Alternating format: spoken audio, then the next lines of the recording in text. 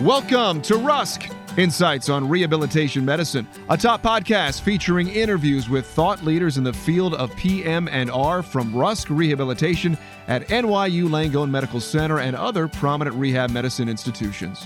Your host for these interviews is Dr. Tom Elwood.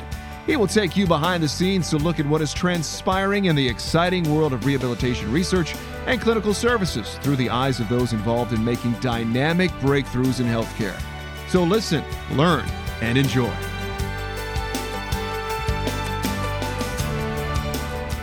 I would like to welcome back our listeners to part 2 of an interview with a panel consisting of Tara Denham, Artmis Youssefnia, Jennifer Fay, and Eva Mihovich.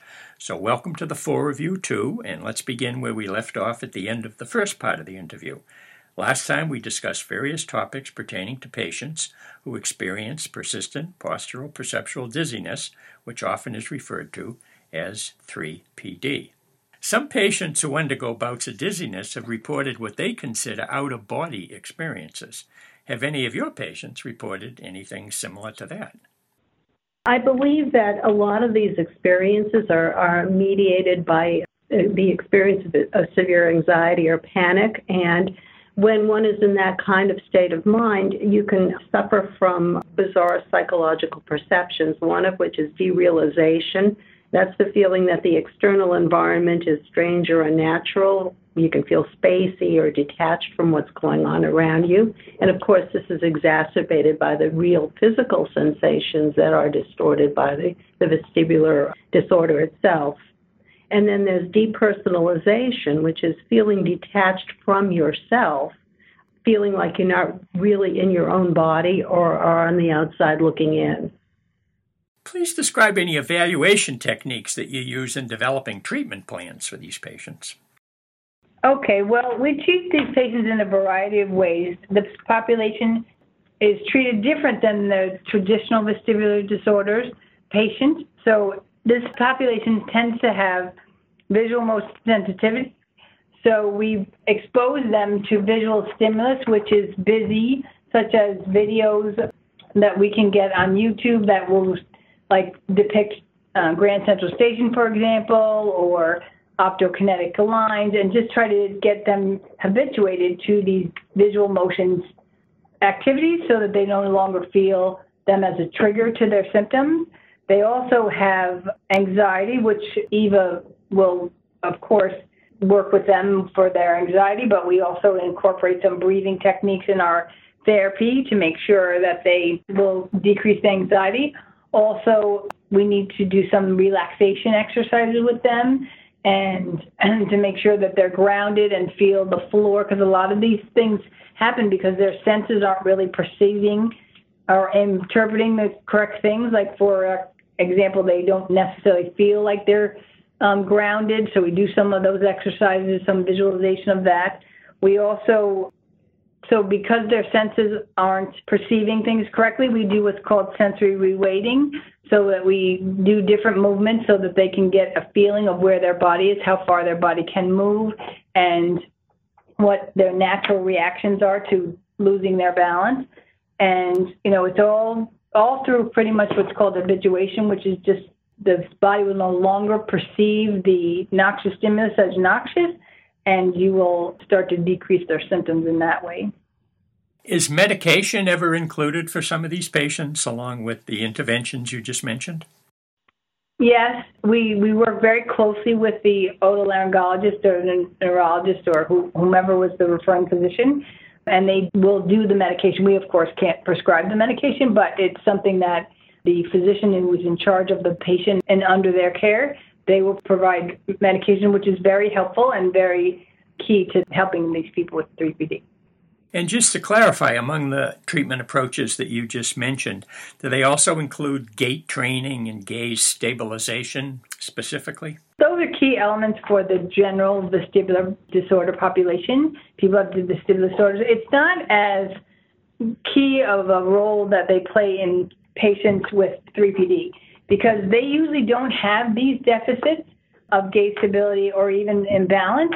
At this stage of the game, they're usually pretty compensated with that, so we use the techniques I just talked about more than we do gait training and gait stability. We may also do a walking program to expose them to more visual stimuli. For example, walking into a supermarket, starting out at 1 minute, walking in, turning around, coming back, and then slowly increasing that with different increments as they can tolerate it. Throughout healthcare, there's a concern that any kind of treatment be based on what's called good solid evidence. What's the status of the evidence for the kinds of things you do?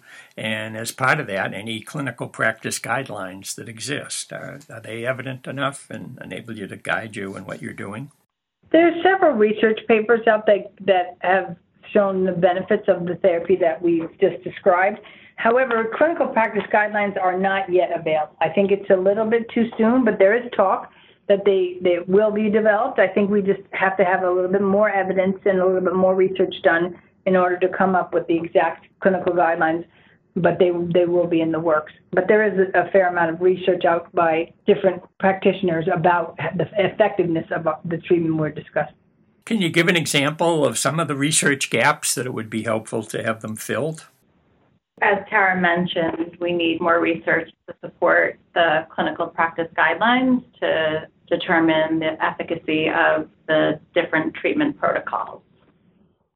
There are a lot of gaps actually in this particular population because it's so new, and so we really have to do some very traditional double-blind studies to make sure that we have the most effective guidelines when they're developed. In the first part of the interview, we talked about the patients themselves and the fact that some of them may have a little difficulty in a very clear way indicating the nature of their problems and the symptoms that they're experiencing. Are there any factors that characterize the patient, such as their sense of the fear of the future or any threats that they may perceive regarding their own self-image? And is there any way that these could possibly detract from the success of rehabilitation interventions? Well, anxiety is a very common characteristic among 3PD patients, and oftentimes they develop a hypervigilance to sensations, which in turn triggers various fears of threats, such as having a dizzy spell in a public place or a fear of falling. And that can result in avoidance behavior, not going out as frequently, even to the point of agoraphobia, which is technically the fear of open spaces where people are fearful about leaving their house, which is a very disabling psychological condition. There are also social implications to having a vestibular disorder in 3PD. It is, for the most part, what's called a hidden disability. These people look normal. And the general population, as we have been discussing, really don't have much awareness of the condition because it is quite a new diagnosis. And some of the behaviors, like an unbalanced gait, can be interpreted as the person being intoxicated.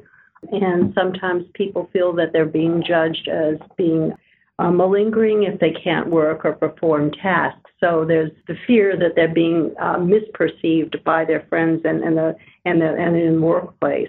There's also some depression and sense of loss that can be incurred in this syndrome. And most particularly, there can be a sense of the loss of identity when one cannot do normal activities, when you can't work, when you can't socialize, or even trust your own senses. That's a profoundly devastating thing psychologically. And we know that emotional distress is an impediment to vestibular rehabilitation, and that's been quite validated through various research through the years. And essentially that's because a person is so paralyzed with their emotional upset that they really cannot focus in on the task at hand and, have additional fears like fear of falling and so forth. Which brings up a good point that we with this patient population, really need psychological intervention of some sort or another to reduce the anxiety and the fight or flight reactions that they have. So Eva on our team is an integral part of our therapy because we really need to go hand in hand in order to be successful with these. Yeah, and I must say that the physical therapy staff in our vestibular rehabilitation program is extraordinarily psychologically sensitive. and they will ask me for advice on how to handle situations and so forth. And I have utmost respect for their intuitiveness and their ability to deal with emotionally difficult situations. Thank you, Eva. Along lines of psychological interventions, what would be the major components of a cognitive behavioral approach to treating these patients with 3PD? Okay, cognitive behavior therapy, also known as CBT, is a contemporary evidence-based psychotherapy that helps an individual to develop strategies to modify dysfunctional emotions, thoughts, and behaviors. CBT rests on the idea that thoughts and perceptions influence behavior. So we have a pretty big toolkit that we use. First and foremost, we do a tremendous amount of education about vestibular disorders, 3PD, and the human stress response, the flight, fight, or freeze response. Then we will do some training in physical relaxation, typically paced breathing, because that can literally reset the body's biological stress response. We also do progressive muscle relaxation when a person has vestibular migraines, because that's an evidence-based treatment for headaches. One of the relaxation techniques we use is mindfulness meditation, which is a very widely used intervention now. And there's a tremendous amount of hard evidence that it changes the brain in very beneficial ways, most particularly helping with emotional regulation, enabling focusing and concentration, and in general, increasing one's stress resilience, which is very, very helpful for this population. We also work a lot on negative thought patterns, like the tendency to catastrophize, and rewrite those scripts is called cognitive restructuring. We actually have been using more imagery for both relaxation and to enhance performance, and sometimes I actively use it to augment the virtual reality stuff that the PTs are doing. We do in vivo desensitization. That's where we actually leave the office and I trot the patients down to the lobby and watch them as they negotiate real-life experiences, like people walking in front of them and so forth. And oftentimes observe things like they're so anxious when they're walking that they hold their breath. So I cue them on how to breathe and be more relaxed in the setting. And finally, we do a combination technique called stress inoculation, which has been very helpful in preparing patients for anticipated stressful events like travel. And that involves combining a relaxation technique with imaginal rehearsal, imagining them actually getting on an airplane and so forth, and cognitive coping self-statements to kind of help them through the anxiety-producing situation. So we really do have a wide array of techniques that we use.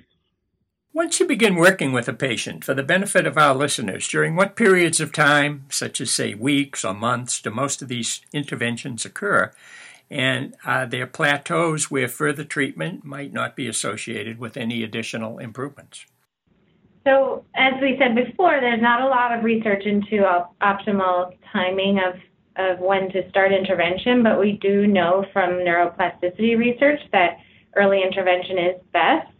If patients go for many months to years undiagnosed and untreated, it can lead to more ingrained illness beliefs, higher degree of maladaptation, and more severe disability. So long duration of symptoms is not always a favorable outcome. I would say that they can have some improvement in their symptoms, but maybe not a total recovery. But at Rusk, we have noticed with our patients who have been treated earlier on, say right around 3 to 6 months or so, they do recover a lot faster and better. They also have not exhausted the medical system with unnecessary testing, which can be very onerous for them and also contribute to more symptoms of anxiety and subsequent dizziness. Mm-hmm. We kind of dissuade the tests that are unnecessary for them to try to seek out a diagnosis. So usually we can stop that cycle of just going from doctor to doctor to doctor. The term research has been used several times in these two sets of interviews. Are there any studies now being undertaken at Rusk, or do you have any proposed studies on the drawing board that would shed additional light on these types of vestibular disorders? At the moment, we are exploring a study on virtual reality in the use of the 3PD population because of this visual motion sensitivity that they have, that may be fully immersed in a visual environment, may help them cope with that and habituate to the disturbance that they have with motion sensitivity. So we're in the drawing board. It's not quite, it's been written up. It has to be sent to the IRB at the moment, but we're putting the final touches on it before we send it in. But that's something that we're looking into. And among all the different topics we've covered in these two sets of interviews, is there anything we haven't discussed that you'd like to mention now? I think we'd like to just reiterate how important it is to educate the patient, detect 3PD early, and have a collaborative approach in order to help the patient and also prevent progression of the chronic symptoms. And a lot of the literature talks about how patient education is extremely important, that the patient understands what's happening, that is it a real sensation, it's not something that is in their head, that it actually has a diagnosis and there's a reason why they feel the way they do and that they can get better. I think all of that has to be brought up. And some people have a little bit of difficulty talking about an anxiety disorder, but it really isn't. It's really more of a sensory reweighting issue. So just to make sure that the patient understands that we believe what they have and that it is a real phenomenon and this is what's happening and this is how we're going to try to address it. Tara Denham, Artmis Youssefnia, Jennifer Fay, and Eva Mihovich. I'm going to close by thanking each of you for sharing your insights with our listeners about your activities at NYU that involve the treatment of patients who've experienced 3PD. It has been both an honor and a pleasure to have this discussion with you today, and I wish you continued success in all your future endeavors. Again, thank you very much. Thank you. Thank you. Thank you again for joining us. You can learn more about Rusk at nyulangone.org/Rusk. Also, be sure to follow this podcast on Twitter @RuskPodcast.